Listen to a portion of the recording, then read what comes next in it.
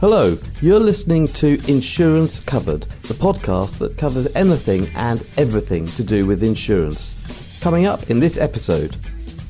The phrase that we say specifically to companies when we work with them is, it is your responsibility to do everything you possibly could to give the customer the best chance of getting a good outcome. And I don't think that most insurers pass that test at the moment. My name is Peter Mansfield. I'm a partner of the law firm RPC, and in each episode I'm joined by a guest and we discuss an aspect of the wonderful world of insurance. And this week we have James Daly with us, and we will be discussing the concept of treating customers fairly. James started out as a journalist, writing for the Sunday Telegraph and the Independent, specialising in financial issues.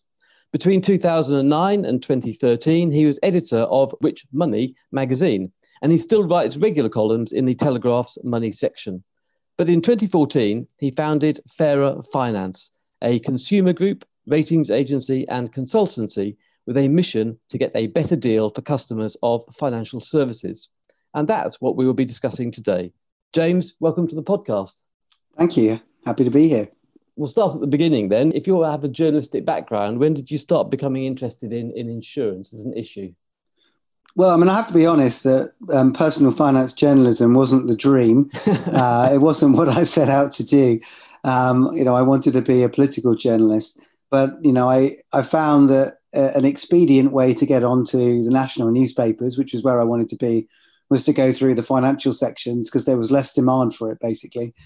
And I kind of got hooked somewhere along the way because I realized that actually a lot of the things that attracted me to political journalism were still true in financial journalism as well. Political journalism is about holding the establishment to account. And, financial journalism is about holding corporations to account and ensuring that, they're treating their customers, their shareholders and, all stakeholders fairly. And as I started to learn more about the world of financial services and insurance in particular, I was struck by how there was this real information asymmetry between what customers knew and understood about these products and the reality of the complexity that sat behind them. And it seemed to me that there was a very important role for the press to play in helping keeping the industry honest, because ultimately consumers weren't, still aren't, equipped to do that job. In a competitive market, we can keep a supermarket honest. We know what good quality looks and tastes like. We know what a fair price is because we make those purchases all the time. But in complicated products with terms and conditions that run to 20,000 words that we only buy once in a while, it's very hard for us as a consumer to keep a business on their toes. And presumably that was one of the reasons why you set up Fairer Finance back in 2014. So could you tell us a little bit about why you came to set it up and what it stands for, what your values are and so on? Sure. So I finished at the Independent in 2009, and one of the frustrations there was that I didn't feel that we had enough time as modern day journalists to investigate companies and really get under the skin of what people were doing. It was a kind of hamster wheel of news, just turning out stuff day in, day out as quick as things happened and press releases came in the door. And I went to Which because I wanted to do more investigative journalism and try and really get under the skin of what companies were up to. And Which was great. We actually got to mic up armies of old ladies and send them into bank branches and see what they got missold. And we really did have the budget and the resource to investigate the financial services sector. One of the things I started doing when I was there was creating ratings to help customers look beyond price. And most of what we were doing at Which was based on customer polling. And the more polling I did, the more I started to wonder whether or not polling on its own could give you the right answers. And I ran my course at Which and left there in 2013 and thought, actually, I'm interested in this. I'd like to have another go at it. And, at this moment, Consumer Focus, the sort of government-backed consumer champion, was being closed down. And I felt that there was a need for more consumer voices in the financial services space, not less. So I set up Fairer Finance with the idea of having this firm that was, first and foremost, something that would try and support consumers make better decisions, but also very much recognizing that a successful market for consumers had to be one that was fair to businesses as well. And so I created these ratings that we now call our customer experience ratings. And they are a combination of polling. They do have polling in them, but that's only half of the score. But also the uphold rate at the Financial Ombudsman Service, which is a good proxy for how often companies are getting it right, as well as mystery shopping the clarity of their purchase journeys and analysing the clarity of their terms and conditions and policy documents. And all of that came together to give a kind of interesting lens on how well companies were doing by their customers. And then, we created a business model around that by, as we were sort of talking about the ratings to companies, saying, well, you could be doing better here, and some of them would say, we're not interested. And others would say, actually, I think you're right and we'd like your help. And so we ended up creating a consultancy business that specializes in rewriting policy documents, helping people create clearer customer journeys, even helping them with regulatory response or product development with a kind of treating customers fairly lens on. And, that sort of helped fund the early days of the business. And then later on, we moved on into creating product ratings, which were really a kind of rival to what Defaqto is doing, looking at the sort of product features. And all the while, continuing to be a voice for the consumer in the press and externally. And am I right in thinking that, you mentioned consumers there, that your primary focus, I appreciate it's a lot more than insurance as well, but in relation to insurance, am I right in thinking that the primary interest relates to consumer, personal lines, motor insurance, home insurance, and health insurance of various descriptions? Is those types of insurances that you're particularly interested in, is that right? Yeah, it's personal lines, although, we do find ourselves commenting on commercial lines, particularly at the micro and small end of the market, where the sort of protections and framework are really an extension of the consumer framework.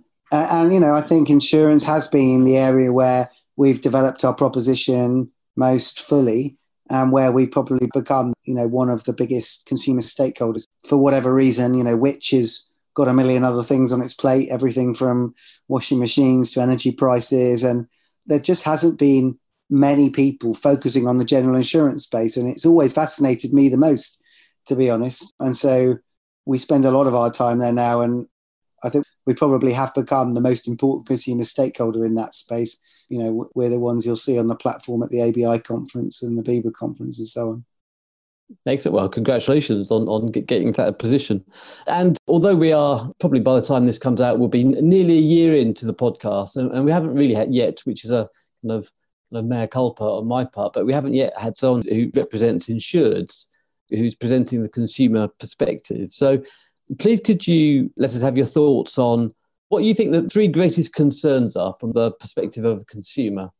Yeah, I think, for me, the biggest problem in insurance generally today is the customer expectation gap. So there is this gap between, what customers think they're going to get and what they actually get. And because the products are complex, nobody is reading the terms and conditions, understandably so. And, indeed, consumer law increasingly kind of relieves consumers of that burden. If there's anything that they can't expect, really, the onus is on the insurance company to bring that to their attention. And what we see is that comparison sites have driven the focus on price. And as a result, products have hollowed out and changed under consumers' noses. So some, particularly the travel insurance market, for example, there are now policies that really barely even do the basics anymore. But in a consumer's eyes, an insurance policy is an insurance policy, and they end up learning the hard way that actually there's a big difference. Meanwhile, all the advertising out there is saying, you can come to us because we'll always be there when anything goes wrong. We pay 99% of claims, which kind of perpetuates this myth that insurance is a panacea, which it absolutely isn't. So that's the number one issue. And I suppose then linked to that, there is a lack of trust in the industry. And also linked to that, I think it is a struggle that customers have in choosing products based on quality. The comparison sites have wrestled with this over the last few years, and none of them have really got hold of it as an issue. Most of the ratings that are out there are gameable, ultimately. I can look at Trustpilot and see brands that I know offer a terrible customer experience that get 4 or 5 stars. Likewise, there's been a massive inflation in 5-star de facto ratings over the last 10 years.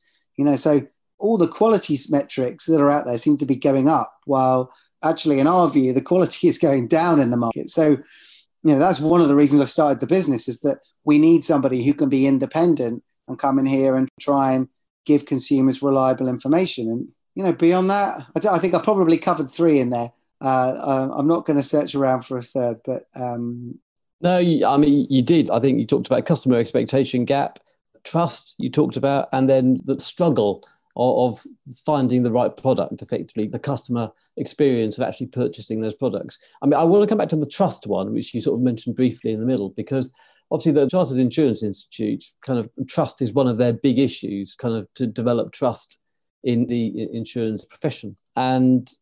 But yet you perceive that the lack of trust is one of the key issues at the moment. So, how do you think trust can be regained by insurance? I suppose, first of all, why do you think trust is lost, and how can it be regained?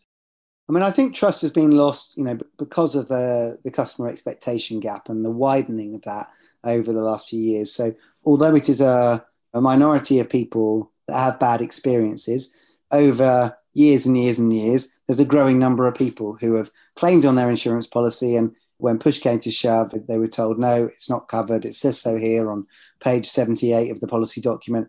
And the customer walks away thinking, well, how was I meant to know that? And I think that insurers are not nearly as good as they need to be at setting customer expectations in the purchase journey.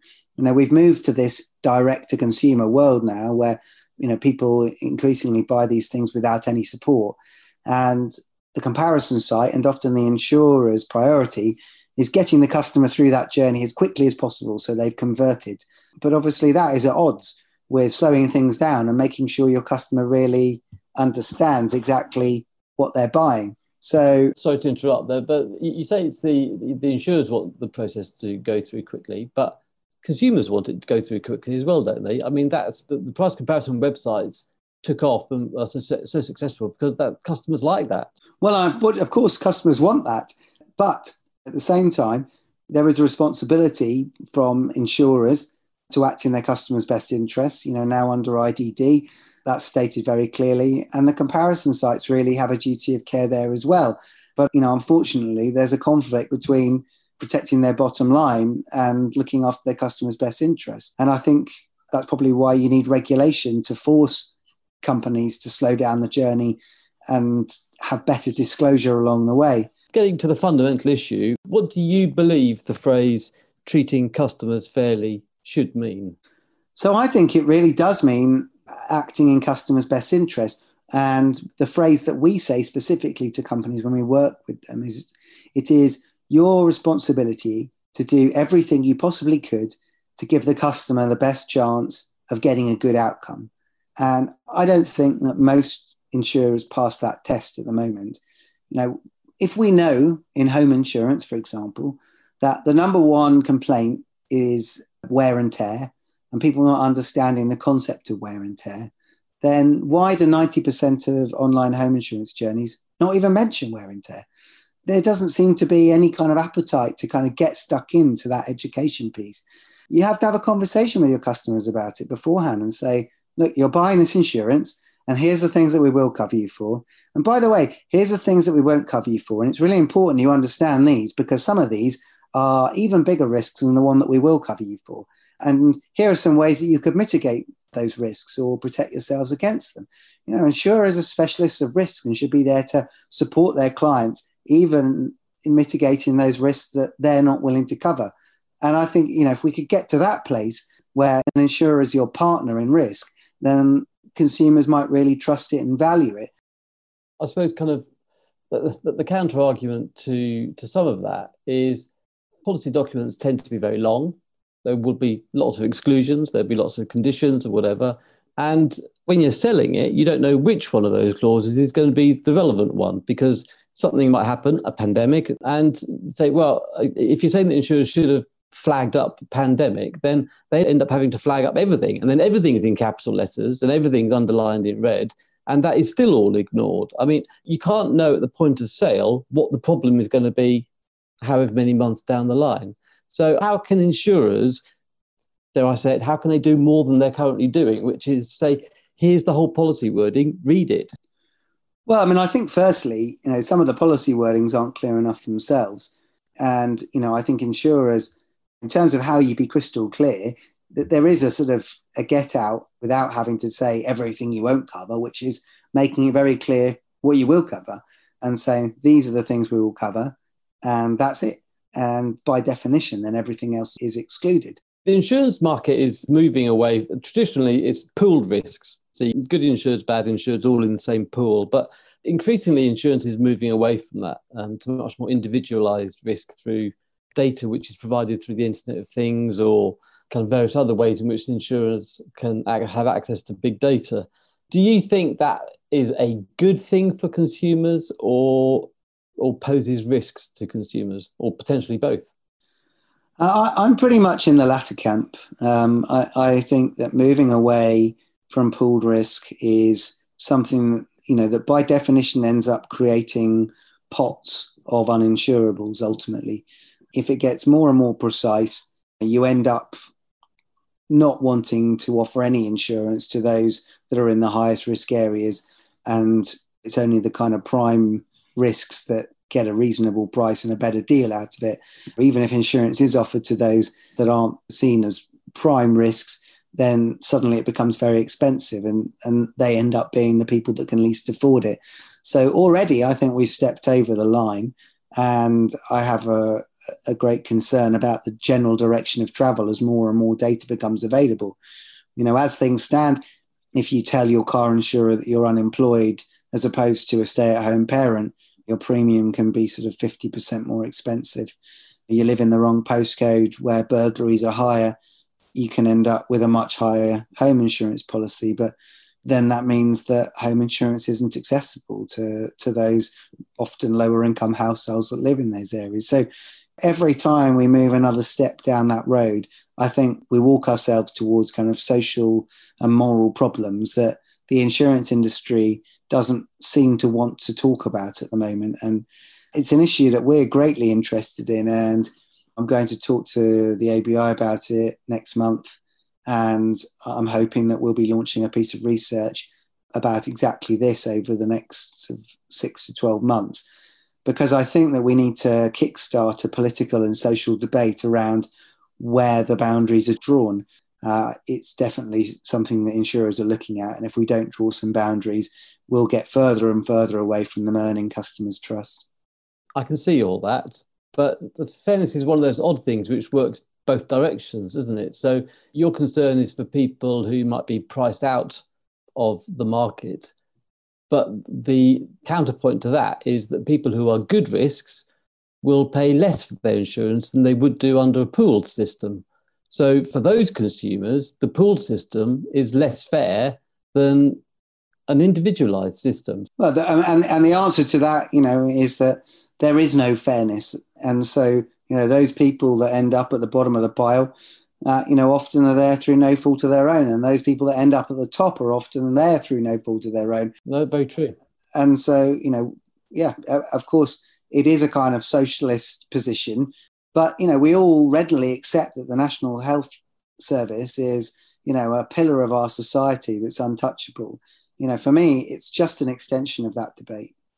And that's interesting because that then leads on to what I sort of loosely describe as a philosophy of insurance, which is it there as a product that is sold very much like chairs and tables and cars and whatever, you pay for what you get effectively? Or is it a right? That does it become something which, because society is based so fairly and squarely on the existence of insurance, and without insurance you cannot really, there are lots of things you cannot do. So in that sense, is insurance a social right, part of the social contract, or is it a private right which you have to pay for? I mean, I think it's a right when it comes to areas where you have no choice. I mean, if you own a car, you by law have to have an insurance policy. And so the government has been kind enough to tell the insurance industry that they're going to force every motorist to do business with them. But there has to be some rules around that. And I don't think the rules are quite right at the moment. I don't think it's the right of people to have pet insurance if they have a pet. but I think it is their right to be treated fairly and to have something that isn't exploitative. That is what treating customers fairly is about, as much as anything. A product that kind of does what it says and is sold at a fair price. I'm absolutely fine with insurers making profits, but not exploiting their customers. And some of the products out there these days, I think, are not very good, and consumers don't necessarily realise that until they learn the hard way.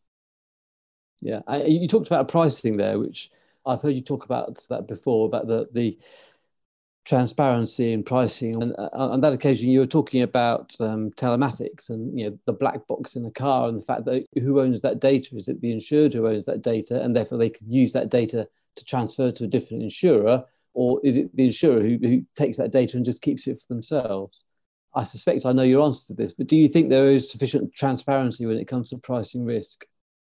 Well, no, I mean, absolutely. And that is one of the things I think I want to get on the table. I mean, I understand that, at the moment the industry says if we're transparent around how we price, that's our competitive edge and it'll undermine us. And I think I would need to see more evidence to be persuaded that is the case. At the moment, everything sits behind closed doors, and, you just serve up your information and a price is spat out at the other end, and you've got no idea how it was generated. And of course, if you start going around and trying to play around with the variables to see whether you could get a different price if you described your job in a different way, you quickly start to get called out for fraud on the sites, and then your premium goes up again.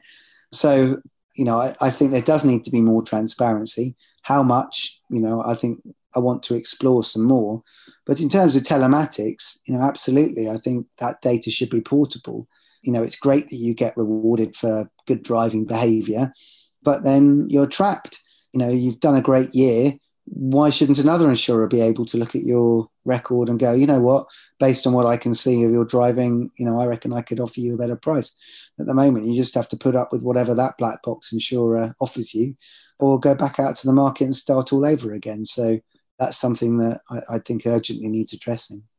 And do you see any kind of green shoots in all of this? Do you see the industry improving for customers or consumers at all at the moment? Is insurance in any way becoming more customer centric? You know what? I mean, one thing I'll say very recently, I'm really encouraged to see Penny James and Amanda Blanc as the CEOs of the two largest GI companies in the UK. From what I know of them and the conversations I had with them, I think they are setting a different tone in their businesses to what prevailed before. And if those companies really start to kind of walk the walk, then I think that can have a massive impact on the sector as a whole. You talked about the CII and the work they're doing around building public trust. I think that's great. And I'm involved in a lot of that personally. And, I think that there is an appetite among large parts of the industry to really get to grips with this challenge. One very positive thing that has come out since the BI stuff at the beginning of the pandemic is that Lloyd's of London recently put out a report around creating clear policy wordings. And, I think what we're seeing now is this real kind of momentum behind what's happened over the last sort of 6 to 9 months of the industry saying, okay, it is now time to create clearer wordings. That's in the interest of everybody. And, I think that over the next 12 to 18 months, we will start to see more and more of that work going on. So, yeah, there are green shoots, but there's an awful long way to go. Yeah, and I know the CII, we had a previous guest, Sian Fisher, discussing this and talking about the fact that we too readily call it I did it early on in this podcast, call it the insurance industry, whereas she's saying, no, it should be a profession. It's one where we have customers and it's not just flogging a product, it's providing something a lot more than that. It's a promise of payment, effectively. And therefore, there should be a move towards professionalism rather than industry. I mean, I'd agree with that. There needs to be a move towards professionalism. I'm not sure that necessarily works across all parts of the market, but yeah, certainly in terms of underwriting and claims, and now the CII has societies for those parts of the industry. I think that's really encouraging, and yeah, I think a culture of professionalism flowing through these businesses is essential. Okay, so to finish off with, I mean, that's been a fascinating conversation. And the question I always ask at this stage is, if an 18-year-old comes to you saying, I want to get involved in the world of insurance, kind of what bit of advice would you give them after all the things that you've learned researching on the behalf of the consumer? I would say, look, the insurance industry is a vital industry that is here to stay. And it's at the beginning of a really interesting journey towards becoming trusted. And, getting in now, you could be one of the people that shape that. So go in, work for a good company, learn the ropes, get all of the qualifications, and be an example in terms of professionalism, and help be part of that movement that helps this industry achieve the position in society that it should have. I want to get to a world where people talk about insurers with respect and say, gosh, I'm so glad that insurers exist. They're a great thing for our society. So I hope that we can play our small part in helping the industry achieve that. Yeah, and I hope so too. So James Daly, that was absolutely fascinating. Thank you so much for your time. And I really appreciate that you spent time with us today. Thank you. Thank you for having me. Thank you so much for listening to Insurance Covered. If you enjoyed the podcast, please subscribe and please rate, review and share it. It really does help. Please also listen to another of our podcasts, Taxing Matters, which is hosted by my brilliant colleague, Alice Kemp. Insurance Covered is an RPC production made possible by Joe Burgess and Mary Mitchell. If you want to be a guest on Insurance Covered, please email me at peter.mansfield@rpc.co.uk. Thank you, and I hope you have a lovely day.